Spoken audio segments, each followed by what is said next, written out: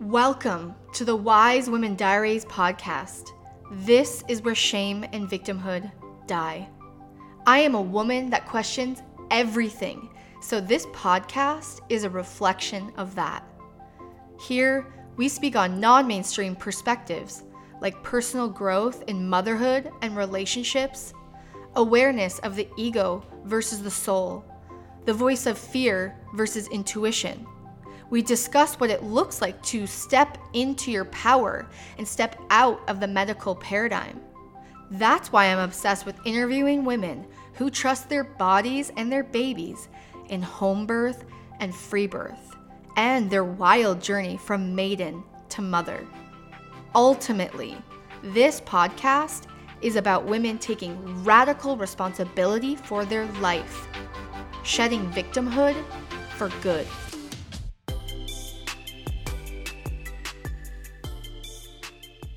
I was once told to try to go back into your childhood, to your first memory of feeling.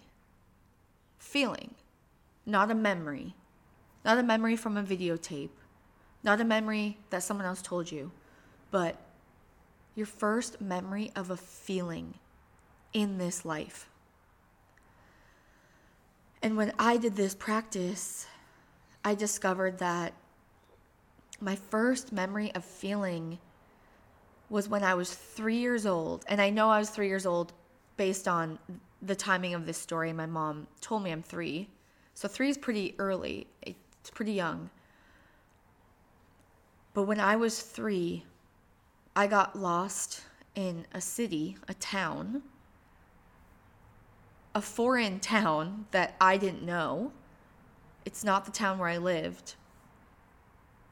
And I remember this memory so vividly, but it doesn't feel like trauma for me. It was trauma for my mom. So what happened is we were visiting friends in a new town. I was 3 years old. You know, I'm from this community where there's big families, lots of kids everywhere. So there was just a bunch of kids playing on the street. And we started walking down the street and somehow we got out of sight of the adults. And I turned my back from the other kids. I'm 3 years old. I turned my back from the other kids and they were gone. And I didn't know where they went. But I didn't get scared. None of this story is me feeling scared, which is why it's such a pivotal story. Is I lost sight of them. I didn't know where they went. And I'm like, oh, I'm confident. Like, I know where they went. So I started walking. I started trekking, finding where my siblings and my friends went. But it wasn't in the right direction. And I started walking down streets and city streets at 3 years old, and I was completely alone. This is a pivotal story because your first memory of feeling in this life can really show you your personality and your soul signature. And it's true for me because this was a deeply traumatic moment for my mom, because when all the kids arrived, I wasn't with them and I was missing. And in her mind immediately went to, oh my gosh, someone stole Leah. Someone stole her. And so she called the police. You know, she's panicked. She's so dysregulated. That's true fight or flight. Truly like the most frightening experience. And the worst part is that when she called the police that showed up shamed her. Like, why aren't you keeping an eye on your kids? That's not what a mom needs in her most frightening moments of panic. It's horrible. That's like horrible people skills. But anyways, what my mom felt and what I felt are two completely different things, because I never felt scared. So I'm 3 years old, walking on these city town streets by myself, feeling so confident in where I'm going and that I know where I'm going, even though I was lost, which is a very interesting meaning in itself. That even though I was lost, I wasn't scared. I was confident in who I was. And that's who I am as a soul. I am confident in my direction, in where I'm heading, what I see for myself. Even if I'm lost, even if other people perceive me as lost, my inner world is confident and knows the direction I want to be going. So I'm lost in this town when I'm 3 years old, and I was never scared. I was so confident in myself. And that's who I am as a person, as a soul. I'm walking these city streets, and eventually this woody station wagon pulls up, and it's this couple, and they're obviously deeply concerned about seeing a 3-year-old walk streets alone. So they brought me to a church, and then the police eventually came, and I was brought back to my mom. But that's my most pivotal memory of a feeling, my first in my life, that I feel, and I have so many memories on, because I was alone. No one could have told me what city streets I was walking down and what I felt, because no one was with me. So these are memories I have for myself, by myself. And so this practice of go back to your first memory of feeling can really give you insight on who you are as a person. And that is so true for me in this circumstance. Even if I'm lost, from the outside looking in, I'm bold and confident in where I'm going and what I feel. And that is who I am so deeply. And I just feel like that story encapsulates who I am. So recently, another cool practice is asking yourself the question of who am I without my ego? Who am I without my mind? And that's really hard to separate, because our identity is our ego. You know, who we are, who we pride ourselves on, our brain programming from childhood, you know, that all influenced who we are and what our ego is, and our behaviors and our reactions. But it's still an interesting question. Who are you without your ego? And for me, I think, then I'm my soul. I am my soul. Without my ego, I'm my soul. Because when we die, we lose our ego, and we are just our soul. So one night, my husband and I were talking, and I was thinking, without my ego, my soul, I feel like I am electricity. That's what my soul is I am this current that can turn lights on and illuminate things that you've not seen before in myself and others. That's who my soul is. But also, electricity has the capacity to zap, especially when you're not wanting it or you're not ready for it. And that can also be my personality, where I could really zap people unintentionally, but I zap people awake, or I zap people triggering them. I really deeply attract or repel people. Like, it's very rare when someone feels lukewarm about me. It's like you either really love me or you're really triggered by me. So I've had people on Instagram tell me that they have unfollowed me because they couldn't handle things I would say or question. And then a year or 2 or 3 later, they would refollow me because they're like, I get it now. I get it now. So I often trigger people when they're not ready. And then often people come back when they're ready. And that's kind of my soul. It's like electricity. It can illuminate things when you're ready, but it could also zap you uncomfortably when you're not ready. So I don't feel like it really needs to be said, but obviously, God, I think that makes me, it's obvious that I'm an Enneagram 8. And in human design, I am a manifester. You can tell a lot by those two things. But I wanted to do this episode because when I start listening to a podcast, I really deeply crave the story behind the person, the podcaster. What made you into who you are today? And I sometimes wish that there was a recap on the podcaster's life, like their peaks and valleys that truly shape them into who they are. So that's what I wanted to do today. My life story.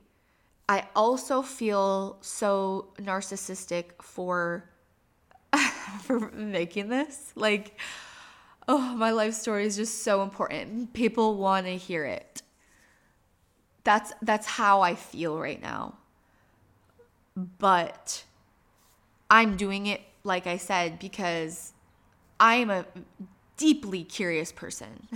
Deeply curious person where all I do is ask questions, which is why podcasting is my dream scenario, because I get to ask people questions and have conversation. So I am absolutely the most curious person on this planet.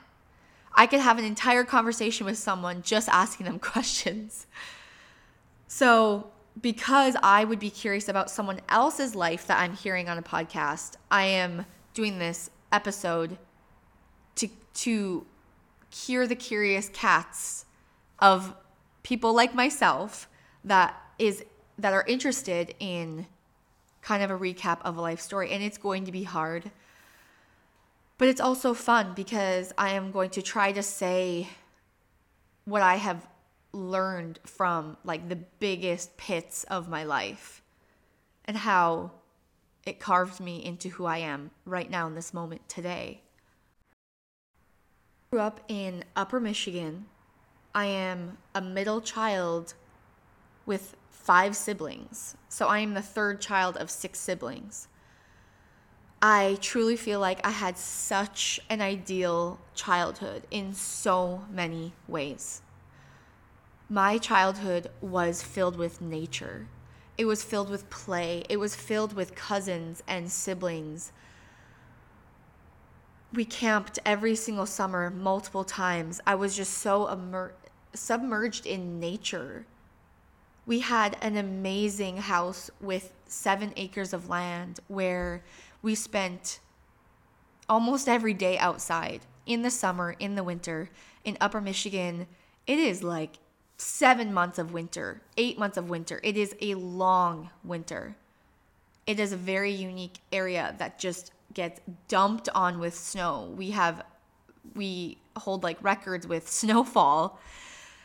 So our winters were spent having snowboarding in our own yard from the snowbanks that were created from plowing our driveway. We would snowboard down these little mountains in our yard.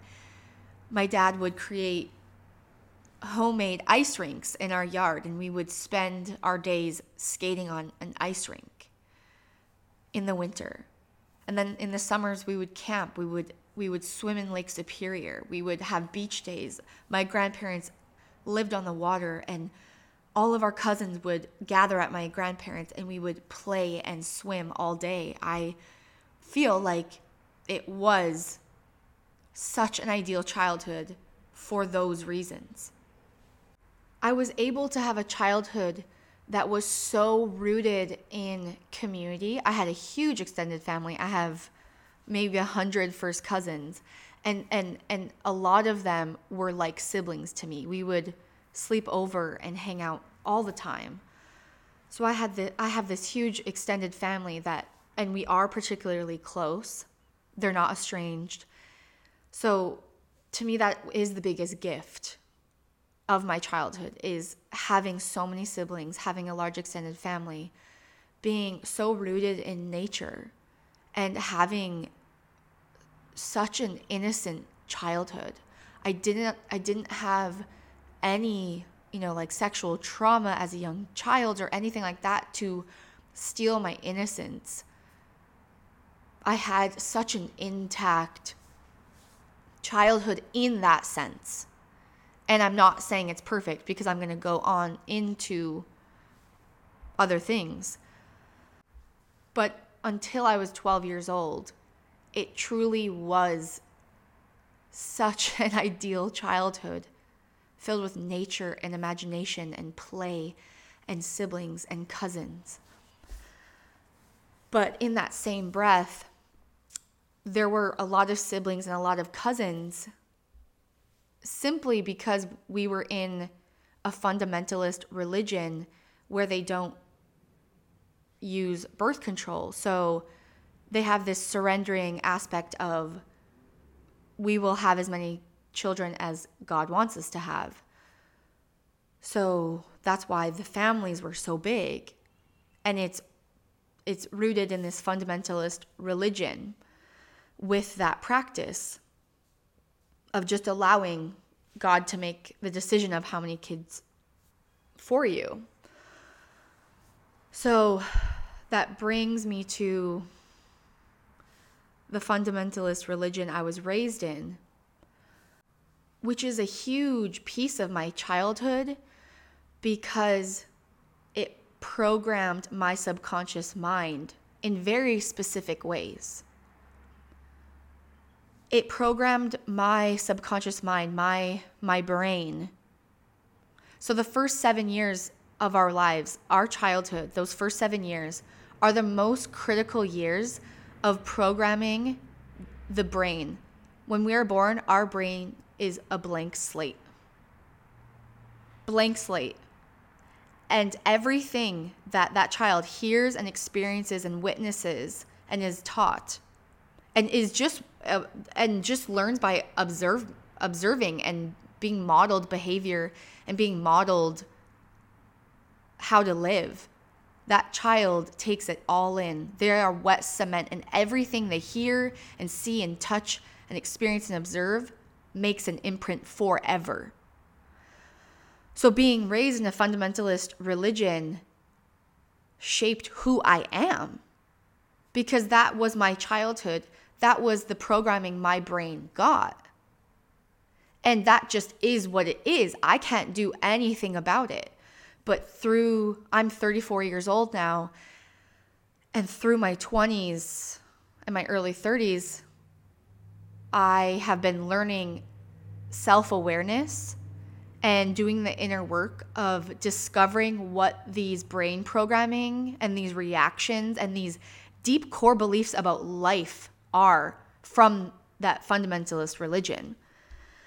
And obviously from my parents and my family and everything, but what we are taught in childhood creates our beliefs about the world and ourselves.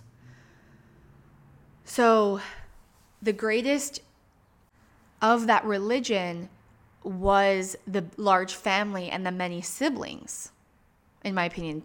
That's the greatest gift that I can see from that religion experience. But the brain programming that I now deal with, a lot of people have it. Like whether you're fundamentalist Mormon or Christian, like Lutheran Christian, any fundamentalist, or even a spiritual cult that is fundamentalist, that is so dogmatic in right versus wrong. And if you're raised in that, you get this brain programming stuck with you kind of forever. And I accept it now. Like I don't have negative feelings. I don't have anger. It just is what it is. So I just observe who I am now. So the brain programming that has followed me into adulthood from this fundamentalist religion is that everything is black and white. Everything is right or wrong. There's no shades of gray. There's no duality. And my greatest thing is that I feel like I'm always right, because in the religion that I was raised in, I absolutely remember thinking that everyone that was under the building of the church was right and they were being saved and they would go to heaven. But then my school friends, the people on the bus that didn't go to that church, they were wrong. So it created this brain programming of in-group versus out-group. And I was in the in-group that was being saved, and we would be going to heaven. Our church truly believes that they are saved. They are the Christians that are saved. And I don't think they believe that all the Christians in the world are saved. It's just that denomination only. That's what I remember. So it created this brain programming of in-group versus out-group. I was on the in-group. I was right. I was saved. And everyone else was wrong. And that programming follows me into adulthood, because my ego is always operating in I am right and everyone else is wrong. The way I believe is right. The way I eat is right. The way I think parenting should be is right. So my brain views many things as very black and white, very right or wrong. There's no shades of gray. There's no, it can be right and wrong. There's no shades of duality. There's no gray. It's black and white. Because that religion had really set rigid rules on what was right and what was wrong. Very body-specific rules. I don't really need to go into them, but it's like wearing a necklace was fine, but having pierced ears was very, very wrong. So there is an unwritten list of right versus wrong regarding the body, especially, and then lifestyle decisions, like nobody drank alcohol, or I mean not nobody, but it was an unwritten rule that you should not be drinking alcohol, which, looking back, like that is absolutely something that I think is so right in that religion, because when people do drink alcohol, some of their most shaming behaviors and their biggest mistakes involve alcohol. So if you take alcohol out of the equation, people are making less mistakes. People are making less detrimental decisions in their life. And that's something that I really respect. I think our country has a really, really warped, many countries, like European countries, they use alcohol sometimes more than Americans. But anyways, alcohol is a drug, and it is the most normalized drug. It is such a warped. There are commercials on TV for alcohol constantly. We have commercials telling us to take drugs. That is just crazy. So from this religion, there's this unwritten set of rules that you follow if you go to this church. And if you don't follow those rules, there's a lot of judgment, and you are regarded as bad, and you are regarded as falling off the path. But all of those rules, those lists of rules, really made me cling on to veganism when I was 22 years old. I found veganism. I just say it, to me, veganism is a religion, because being vegan is you become an in-group to a group of people. You are in the in-group. You are a part of the vegans now. And there is a list of right and wrong. You do not eat cheese. You do not drink milk. You do not engage with leather. You do not eat honey. That's from a bee. You do not partake in the suffering of animals. It's a very blatant list of right versus wrong. And to my nervous system, that felt so safe. Oh, I'm leaving this religion, so I'm going to be a vegan now and be on the in-group of this vegan group and listen to this list of right versus wrong. Because a list of right and wrong feels safe to me. if someone can tell me what to do, of don't do this and do this, it feels safe to me, because that's what the religion was about. Is there's a list of rules that you follow. And if you don't follow, you are regarded as bad or falling off the path. And there's judgment on that. And then there's shame with that. So this is why veganism attracted me so deeply. It's an in-group versus out-group. Belonging. The need to belong. And another brain programming that I got from religion is that God is actually very scary. I feared God so intensely. I did not love God. I have feared God most of my life. And it was a moment in Guatemala around 2012 in which I was in Guatemala at this personal retreat. And I was situated to go to a cabin on top of this cliff. And it was dark. And there was about 300 steps I had to step in the dark alone in the jungle of Guatemala. And it's such a privileged situation where I paid money to go to this retreat. But this walk in the night, in the woods, alone, was terrifying. Terrifying. I did not want to do this walk. It was paralyzing me. The fear was paralyzing me. But during this walk, I started saying like, F you, God, in my head. And I caught myself saying, oh my gosh, no, you can't say that. You can't say that because God's going to punish you. And that was the moment in my life where I faced that I was afraid of God. I was so fearful of God. And you cannot have a healthy relationship with someone that you fear so much. So that's when I had to start repairing my relationship with God. And that is from the programming of my childhood, because the fires of hell scared me so deeply. Because if you sin, there is this punishment of fires of hell. And as a child, that terrified me. That is the most scary thing. And that's teaching from a place of fear. And this is why I cannot get on board with the Bible 100%, because hell is such a human-made construct. It is a form of punishment to get you in line. That is parenting. That is teaching life from fear, which is not what God is. God is unconditional love, and there's absolutely no room for fear.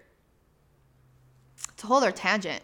That's a whole other tangent. But in my mid-20s, I faced that I was terrified of God.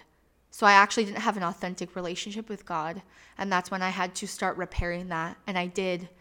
And I did hypnotherapy to try to reprogram those subconscious beliefs of that God punishes me and God takes things away from me. And if I'm not perfect and if I'm not good, God will take someone away from me.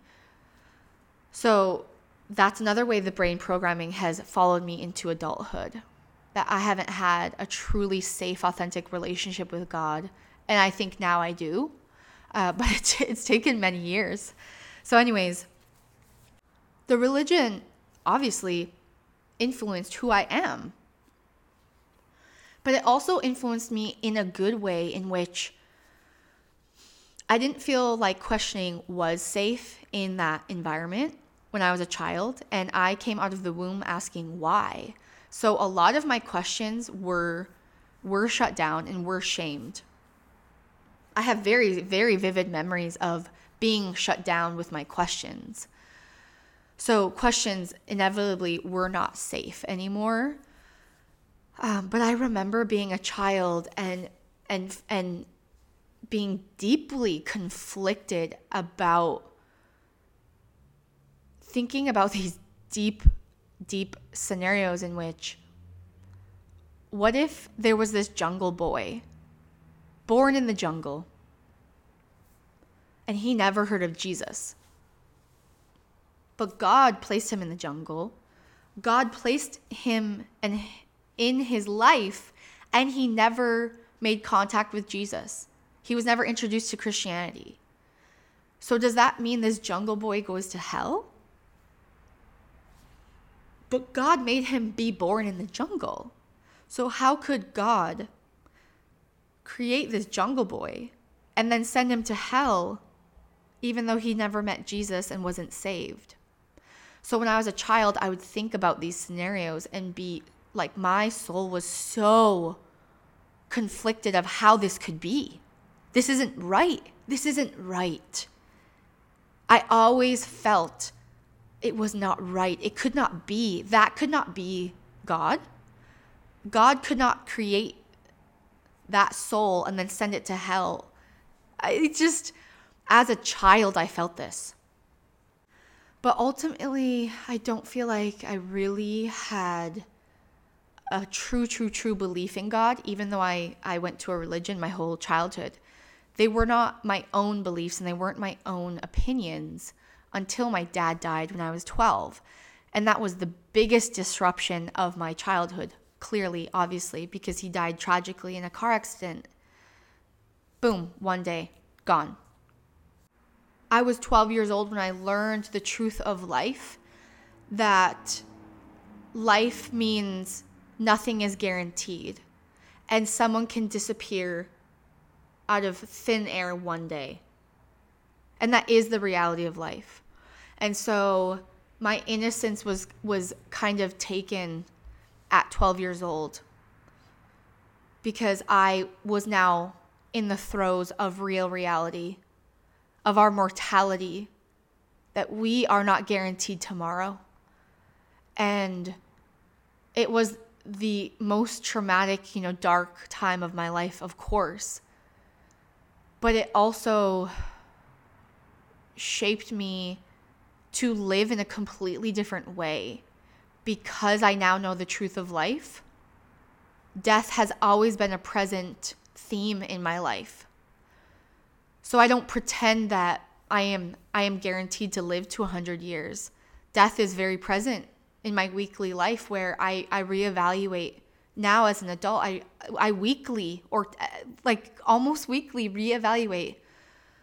If I were to die this week, am I living the way I want to be living? Am I having relationships the way I want to have relationships? Because I know the truth of life. I am not guaranteed tomorrow. So my dad dying at 12 changed everything because immediately I started seeking a deeper meaning to his death. I was like, where did he go? What just happened? And when you are in those deepest pits of hell, of suffering, of darkness, you seek anything that will bring you peace, even just a moment of peace. And something that brought me so much peace when my dad died was dreams. I would have very rarely dreams of him in which I knew it was real. I was in a dream with him and his soul was there and it was real. And I felt him and I saw his eyes and I looked in his eyes and I knew his soul and I felt it and I felt him. And I knew that dream was real. So I knew he was still there. His soul was still around or somewhere. And dreams gave me so much peace. And then it reminds me of my story has paranormal activity in which months before my dad died, one morning, my mom and I said to each other, I had the strangest dream. I had a dream that dad died. And my mom gasped and said, I did too. On the same night, months before my dad died, my mom and I had the same dream that my dad died. The same night. And I remember going to middle school. I was in 8th grade. I remember going to school and telling my friends, I had a dream my dad died. And they would all say, oh, you're fine. That doesn't mean anything. And none of that reassured me because I knew deep down. I knew. I remember all of this because I knew something was off. And then he died in July on a hot summer day, where I woke up and the sun was shining and the birds were chirping and life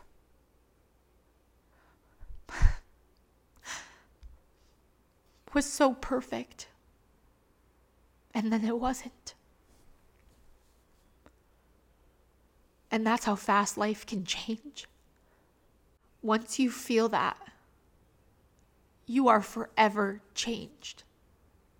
So immediately, dreams became my moment of peace, or sleep in general. Sleep was my peace, because when you sleep, you forget about the nightmare you are living. And then when you wake up in the morning, you're confronted with the nightmare of your life. And sleep is, in the nightmare of life, in suffering, sleep is the only peace you can really get. But dreams of my dad were moments of peace. And then also we were given this near-death experience book. That first week he died, we were given a near-death experience book. And this woman details how she died and went to heaven and came back to life. And that was the book. And there's many books like this. But it was life-changing for me because I was confronted about how this woman who did not go to my church went to heaven. I was like, she doesn't go to my church. How did she experience heaven? Well, now I'm faced with someone's telling a lie, because I thought only people in our church go to heaven, but this woman went to heaven.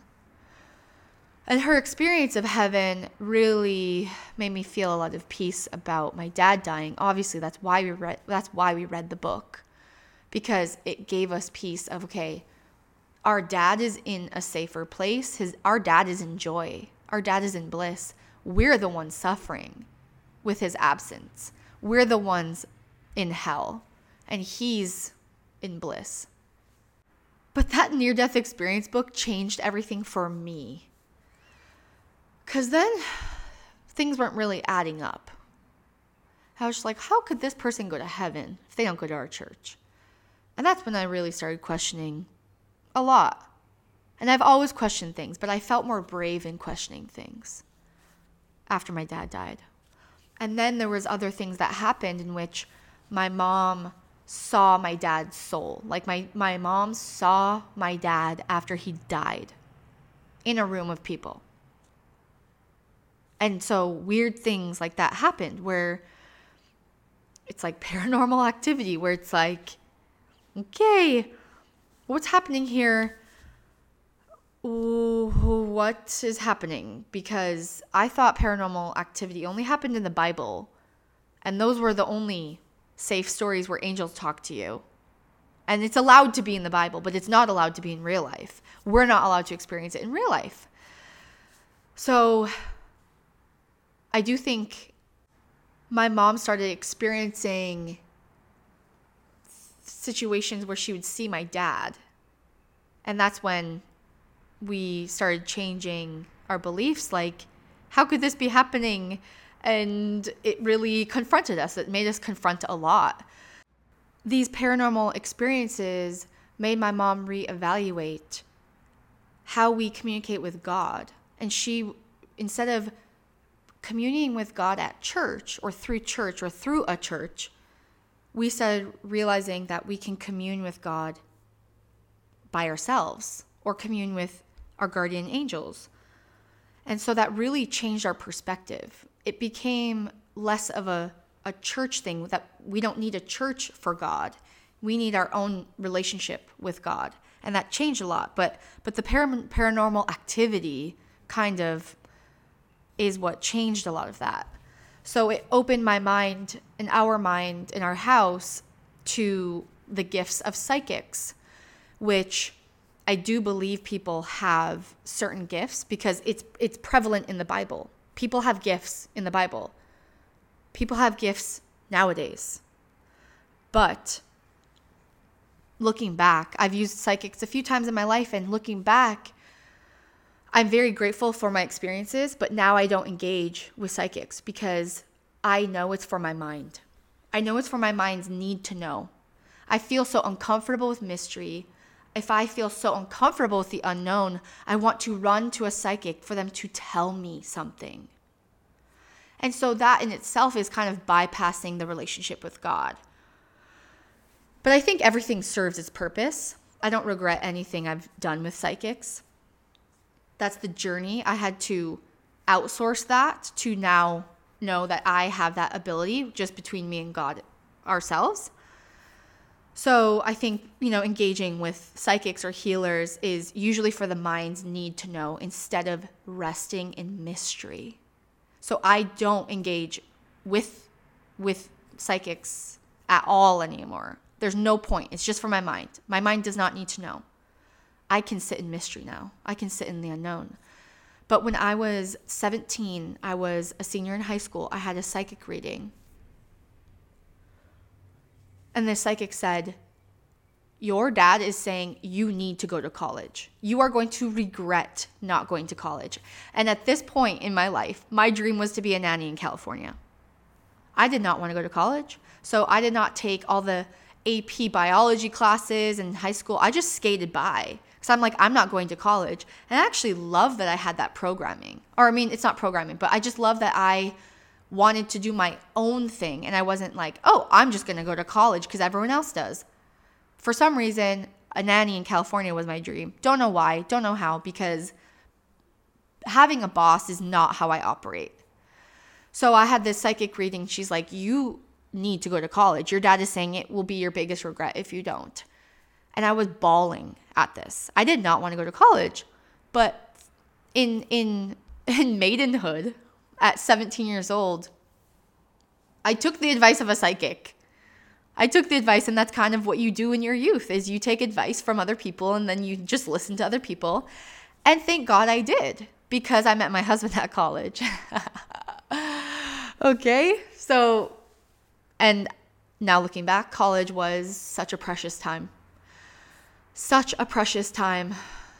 I think college now, 12, 13, 14 years removed from college, the price of college has changed a lot. If I have kids, I'm not going to pressure them to go to college. I think it's a broken system now. But it was still cheap, so I did not have to go into major debt. I'm not a classic American story of being so heavy in debt leaving college. That's not my story, because I lived at home. I loved living at home while going to college. But I met Malcolm, my husband. And that's a big piece of the story. But again, with Malcolm, this story of meeting Malcolm, there's paranormal activity. There is. So I saw a different psychic who truly was more like a therapist, because I still have the tape recording, and the things she was saying to me was truly, it was like a therapy session.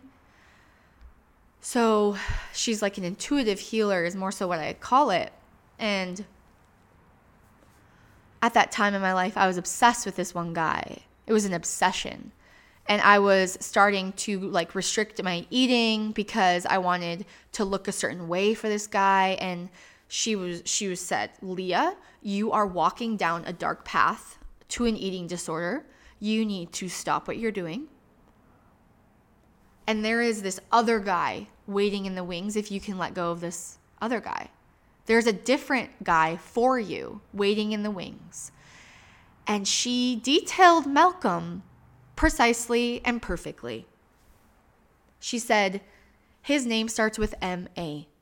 M-A, Malcolm. She didn't say Malcolm. She said, his name starts with M-A. She said, he's 6'2". He has dark hair. He's an athlete. That's what Malcolm is. He's 6'2". He has dark hair. He was a hockey player. She detailed Malcolm in this psychic reading. So that did put someone that has dark hair, 6'2", M-A name in my brain space. I did become aware of that. But the other paranormal activity story that happened with Malcolm and I is that I knew of Malcolm, and I was very intrigued by him, but I was very scared of him because he had, of what I saw, a lot of confidence. And that was so scary. He knew what he wanted and he went after what he wanted. And that was very scary to me. So I was a senior in high school or a freshman in college. This was the timing, and he was in college. And I knew of him, but I didn't know him. We were Facebook friends. And I read in the newspaper that he just got knee surgery. And I knew of him, so I'm like, oh, he just had knee surgery. And then that night I had a dream that he messaged me on Facebook and said, Leah, can you come take care of me, help me with my knee? And the next day, he messaged me on Facebook asking, hey, can you come take care of me? I just got knee surgery. I didn't even know the guy. But I literally had a premonition dream. And then it happened that next day. And mind you, I've never hung out with him. I did not know him. I don't think I had his phone number. We were just Facebook friends. That is a crazy story. So again, just like my dad dying, I had a dream months prior. Now with Malcolm, I had this dream where I had a dream that he messaged me about helping him, and then he did. So that was crazy. Then we started dating at some point after that. And we dated all throughout college. It was a very easy relationship, I would say, because we never really had drama.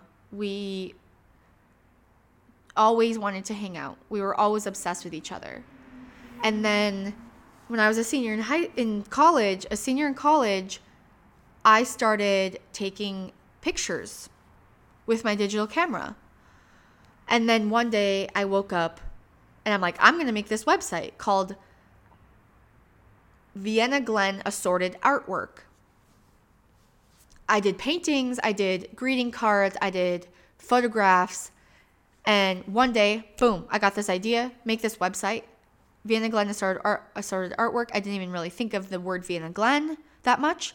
I just loved the name Vienna, and my dad's name was Glenn. So I'm like, oh, Vienna Glen, okay, great, perfect.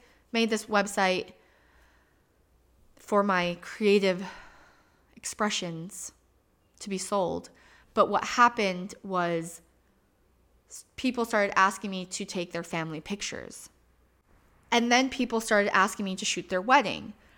And I went to college to be a therapist. So I went for psychology. I wanted to be a marriage therapist. I wanted to be a relationship therapist. That was always my interest.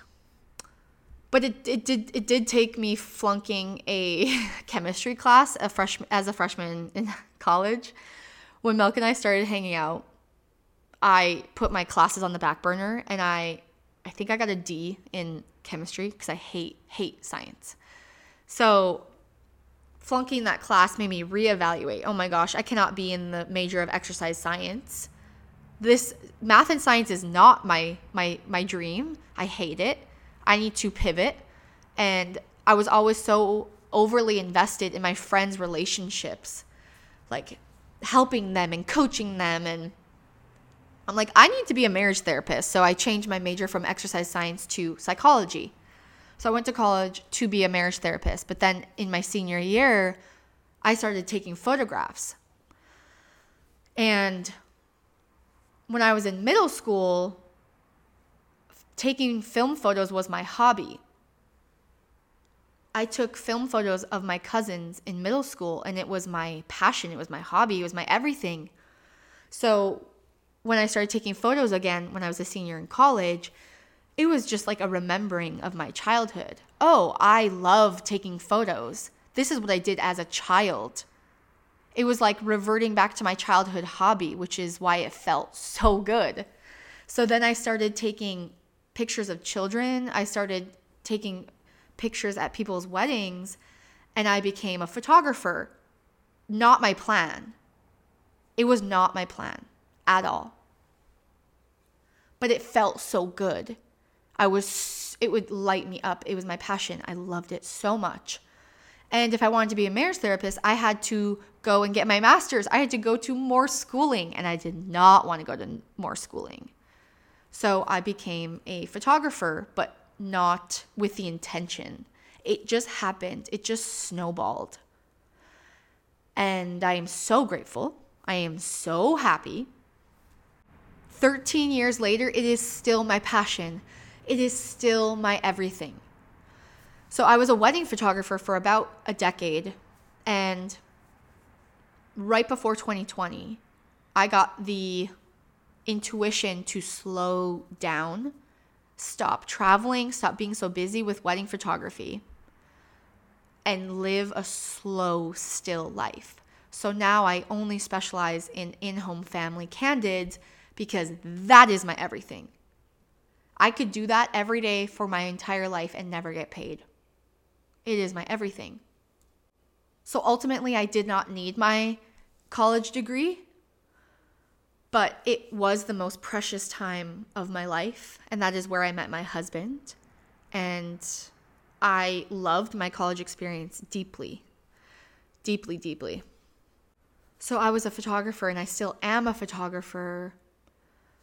And it was the greatest thing because I've been my own boss for my whole 20s, my 30s. I have my freedom. I make my own money. I can work as much or as little as I want.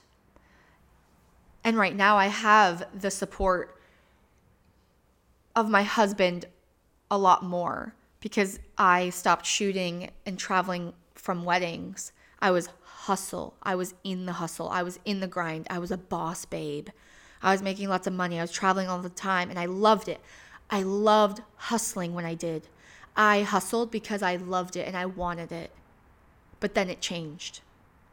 And then I craved stillness, and I craved slowness, and I craved prioritizing relationships in my life because I had no time for anyone. So right before 2020, I made that life shift, and it was the most perfect timing. You can't plan that. So in my 20s, while I was a wedding photographer, in 2012, my husband and I chose to move to Phoenix, Arizona because we loved it. I was raised in Michigan. I went to college in Michigan, and he played a little bit of professional hockey after college. But then he's like, no, I want to be a personal trainer. I want to work with athletes being their trainer. So we chose Phoenix, Arizona because we loved it so much. We are obsessed with the desert. And we moved here in 2012. And it's been our home for more than 10 years now. And we love it. We don't ever see ourselves moving. We are obsessed with the desert. But during my 20s, while living in Phoenix, the biggest darkness of my life happened when my husband and I split up for a few months. It was a huge, traumatic life event that was so similar to my dad dying. It was the same darkness. It was the same. I felt like I was in the deepest pit of hell. Even I would like, while driving on the highway really fast, I would think, what if I just swerved and got in a car crash? Because that's where your mind goes when you are in the deepest suffering. You want it to end. You want your pain to be gone. And I never felt alarmed by those thoughts because I just know it's human to not want to feel that level of pain. But splitting from my husband for a few months in my 20s was the biggest pivotal moment of my life beyond my dad dying. Those are the two massive, massive life moments that started with a sunny day and the birds chirping, and then boom, blindsided. Life changed forever. And I have a lot to say about this time, and I'm going to just try to recap it in such a short way because this could just be a full hour in itself. But it is through this time where I learned I truly don't have control in life. Because I really, really, really try to have a masculine shield of controlling and distrust of men, I think because of my dad dying. It wasn't my dad's choice, but it was still a trauma that I endured of the masculine. So I took on this masculine shield and I tried to control my husband to try to keep me safe, and then it backfired. And then it actually created the very situation I feared the most, which was losing him. And it was through this experience that I learned the depth of control issues, and I learned that not getting pregnant for the year or two prior to our separation was for me. Because we have been trying to get pregnant for almost a decade, I think. And we tried for maybe a year and a half or a year or two before our separation. And then when we were in our separation, I felt the deepest pits of hell. And I tried to imagine I was a mom through this. Imagine I was a mom. I couldn't live. And people do it every day. That is a strength I can't understand. But that separation with my husband taught me that not getting pregnant was for me. Because if I got pregnant the minute I wanted to get pregnant, I would have been a mom through a separation. I would have had to co-parent with him through that. And that's when I really started to view not getting pregnant as it's for me. It's protecting me. And I don't need to always understand what or why, but it is protecting me. So this separation taught me that I don't have control in life, that the things I pray for and that I don't get are for a reason, and it's for my protection. And I could never have planned this. I could never have seen this coming. But now I'm so happy with not getting what I wanted, not getting pregnant.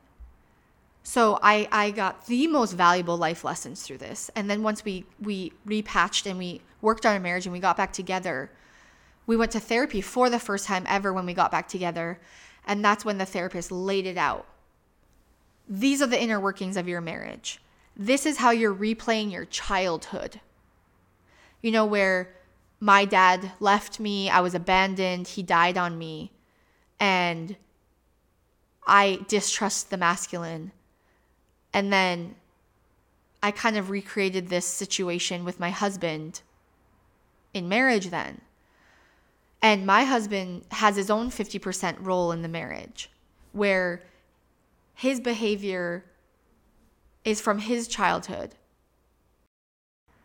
We learned and saw the beauty of therapy, of a therapist saying, you react like this and you behave like this because of your childhood. You are replaying the dynamics of your childhood in your marriage. And we woke up to that and we saw that through therapy. And we went to therapy for probably a year and learned so much. But it's been many years since then, and we are still working on our inner workings of our marriage. Because our most recent thing is fully recognizing that my masculine shield of controlling and distrusting him in just life ways, you know, like, hey, take out the trash. Can I trust you to take out the trash when I ask you to take out the trash? It's little ways of trust. It's little ways of trust in all relationships. And he takes on this passive role because I am in the masculine. So he is too feminine and I am too masculine. And this is what ultimately creates discord in a relationship. This is a very, very, very, very common pattern. I am not in my feminine enough I am not balanced. We all have feminine and masculine. But my masculine is running my show. And his feminine, his passivity and nonchalantness and non-leadership is running his show. And it's because of our past, it's because of our childhood, it's because of the things that have happened in our life that made me need a masculine shield to protect me from getting hurt. So I try to control everything to avoid getting hurt. But then it eventually attracts what I'm afraid of anyways. I get hurt anyways. I've endured hurt because of this controlling behavior. So it's been years since our separation, but we're still working on these inner workings because we've been together for 16 years and some patterns are so solidified that it's very hard to reprogram. But right now in this moment, we are so focused on the polarity of masculine and feminine in our house. Right now, Malcolm needs to step into his masculine to lead us, to be the leader of our home. And I need to step into my feminine and surrender and trust him to do that. That is what we are solely focusing on right now. And it's years after the separation. But ultimately, the separation happened because we were so disconnected. I was so controlling that I was repelling him and making him so passive and so disconnected because he felt like he was doing everything wrong all the time. And it's a 50-50 relationship. We both had our roles. But we lacked this deep, intimate connection. We both are deeply afraid of truly being seen, that true vulnerability. And we mirror that to each other. So we each have our own coping mechanisms. His is shutting down, crawling into a cave, being numb, numbing out, walking away from me, disconnecting from me, while I'm trying to poke and prod him and control him just to get a response, to be like, do you hear me? Do you hear me? Do you see me? Are you here for me? We learned in therapy that there's usually one person in a relationship where they are poking and prodding and trying to get a response because they want to know that you are there for them. Are you here for me? Because the other person is so numbed out and zoned out and passive and shut down that it creates this huge disconnection. It creates this huge wedge between partners. So our separation is ultimately the biggest blessing to us. Even though it was the darkest moment of my life, it is the most grief, along with my dad dying. It was the most grief and suffering I have ever felt. I lost so much weight. It was the darkest time of my life. But now looking back, it is the blessing that we needed to build a stronger foundation and face our very unhealthy habits, our very unhealthy communication habits, our patterns that we started when I was, 18, when he was 22, when we got together. We were babies when we got together. And they say you are attracted to someone because it's a trauma bond. And we started our relationship with these communication tactics and these roles of me with this masculine shield being controlling and him being passive, which ultimately cannot create and foster the most intimate, safe bond. Because you're kind of at war with each other because you're replaying your childhood dynamics. And so we're still working on it, but now it's not necessarily like childhood dynamics and patterns. It's him stepping into his healthy masculine where he can lead us and he is the leader of our house. Because women are the navigation system. We use our intuition to be like, this is where we're going in life. And then men go into the driver's seat and they should be driving the unit, the family, to the destination. Women are the navigation system and men are the drivers. Another way I see this is women pick up the baton of this is what we're doing, this is where we're going, this is the way I see things. And then we need to pass it to the man to run the rest of the race, to finish, to lead. We need to trust that they can take the baton from us and they can lead us. So it's about stepping into his masculine, healthy masculine, where he feels confident to lead, so that I can step into my feminine and trust him and surrender. So that we are both I'm in my healthy feminine and he's in his healthy masculine. Because so far, we have not been operating. We have been operating from our woundedness. He's a wounded male, so he's passive. I'm a wounded female, so I'm masculine. And ultimately, if we already had a kid, we would have been showing them this unhealthy masculine-feminine dynamic in our house without even knowing it. Our house would have seen, oh, mom is masculine, dad is feminine. Oh, this is what masculine and feminine is. That is unhealthy. That is what creates discord in marriage.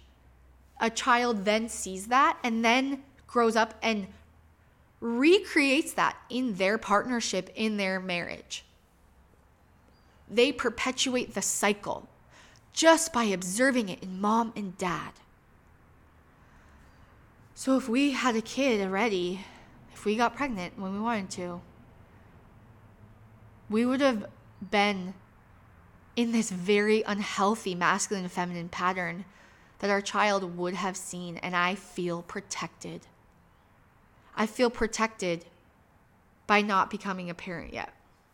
And that's the story I tell myself to have peace about not getting pregnant. But it feels peaceful to me. It feels that God is for me and my body is for me, and that my body is preventing pregnancy for me. And that's the next thing I want to move into, is how not getting pregnant has shaped me completely. Completely. I have learned everything by not getting pregnant, versus most people's life experience and their route is learning everything from their child. And if I ever get pregnant, I will learn many things from my child. But my life experience is different because I am learning everything with the absence of a child.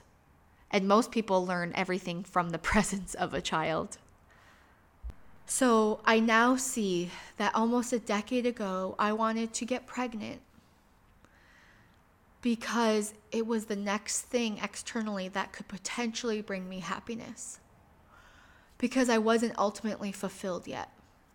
So I thought, oh, a kid, I got married, I got the man.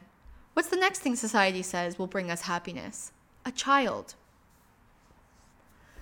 But then also in my childhood, I truly feel like motherhood was amazing. I was surrounded by mothers that loved mothering. My own mom loved mothering. That felt like the ideal. That felt like the way to happiness, because I was around women that were mothers that were so happy. So I wanted that. Which is interesting because my sister is 2 years older than me and she has a completely different perspective on mothering from our childhood. She doesn't want kids because of it. So we grew up in the same family 2 years apart, and we were on opposite ends of the spectrum in regards to our perception of motherhood and mothering from our childhood, which is fascinating. I always thought I would be a young mom. I always wanted to be a young mom, and that just has not been my life story. I wanted that, but God did not want that for me. So my life story is totally different than I ever thought. And ultimately, I feel protected. Ultimately, I am so happy it has not happened yet, because I'm 34 years old and I just now am feeling like I'm the most ready or healed, which you're never ever fully healed. I don't like that word, but I am just aware of my programming, my reactions. I know if I have a kid, my instinct will be to control my husband's, the way he fathers, the way he parents, and I don't want that. If I had a kid 10 years ago, I would have done that. I would have used my controlling behavior to control his parenting, and I don't want that. I want to trust him. I want to fully be a teamwork together, and fully trust who he is as a parent and trust myself. So I also wanted to become a mom because I just want to feel like a woman. Every woman in my childhood was a mother. And through meditation one time, I discovered that I have wanted to become a mom because I wanted to feel more like a woman. I wanted the woman, the feminine experience of growing a baby and breastfeeding and birthing. That is the feminine experience in this life, and it is so innate to want that, to desire that. That's nature. That's so natural.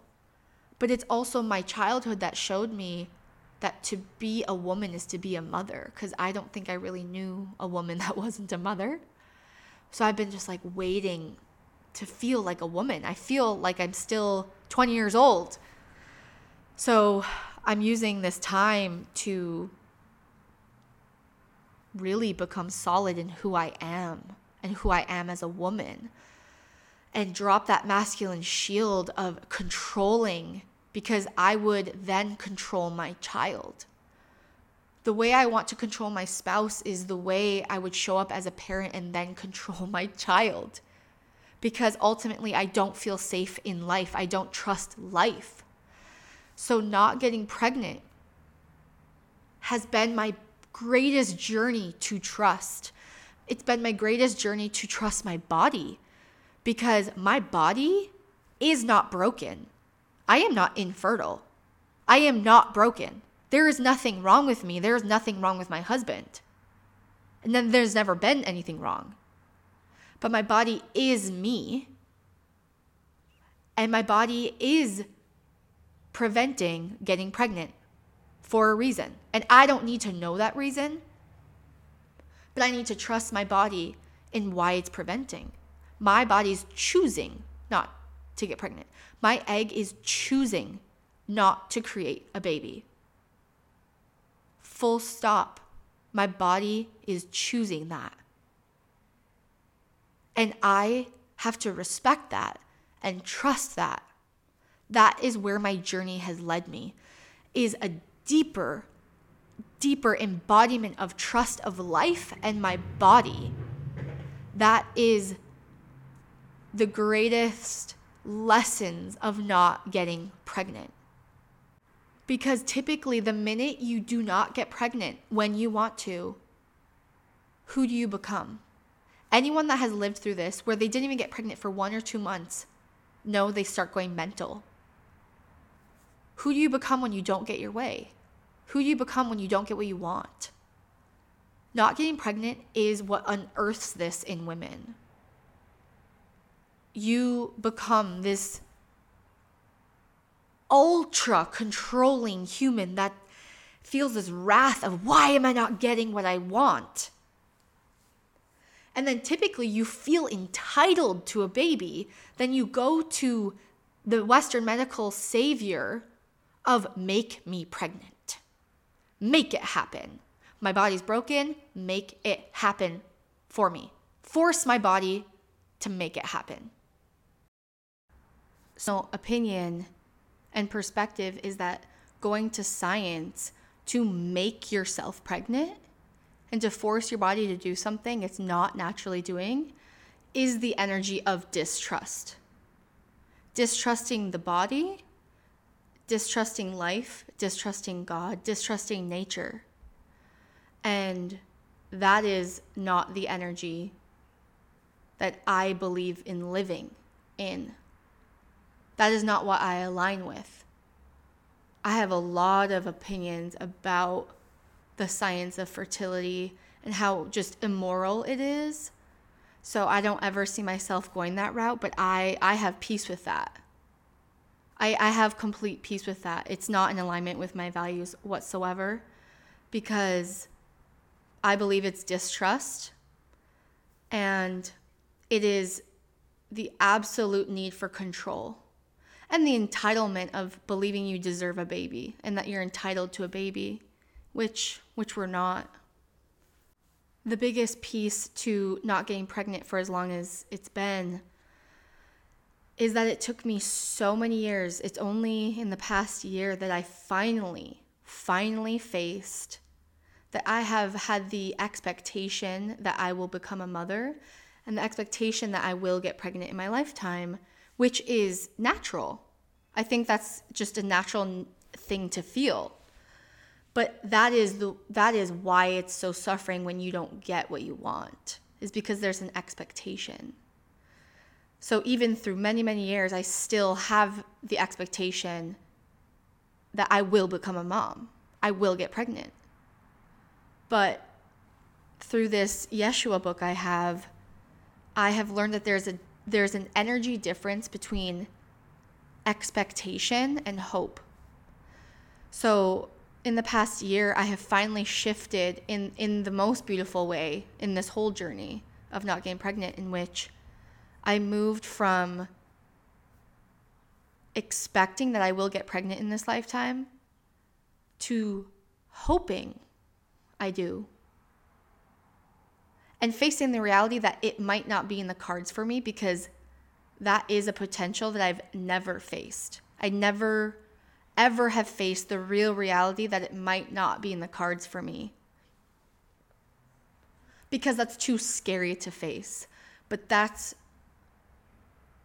because it is my greatest desire, and it's always been my whole life. So to not get the one thing I desire, the main thing I desire, it's really scary to face. But that has been the greatest medicine in the past year, is facing the real reality that it might not happen for me. And my goal is to feel at peace with that. And there's moments where it feels cruel. You know, like, how could God put that desire in my heart and then I don't get it? There's like parts of me that's like, that's just cruel, because my passion is home birth. That's all I love to talk about. It's all I love to research and find women who home birth and free birth. That's my everything. And so there's aspects of me that's just like, how, if I don't ever experience that, that's just cruel. But ultimately, I see how my passion of home birth has inspired women in my life to then home birth. And babies have been born in peace just because of my passion and sharing my passion.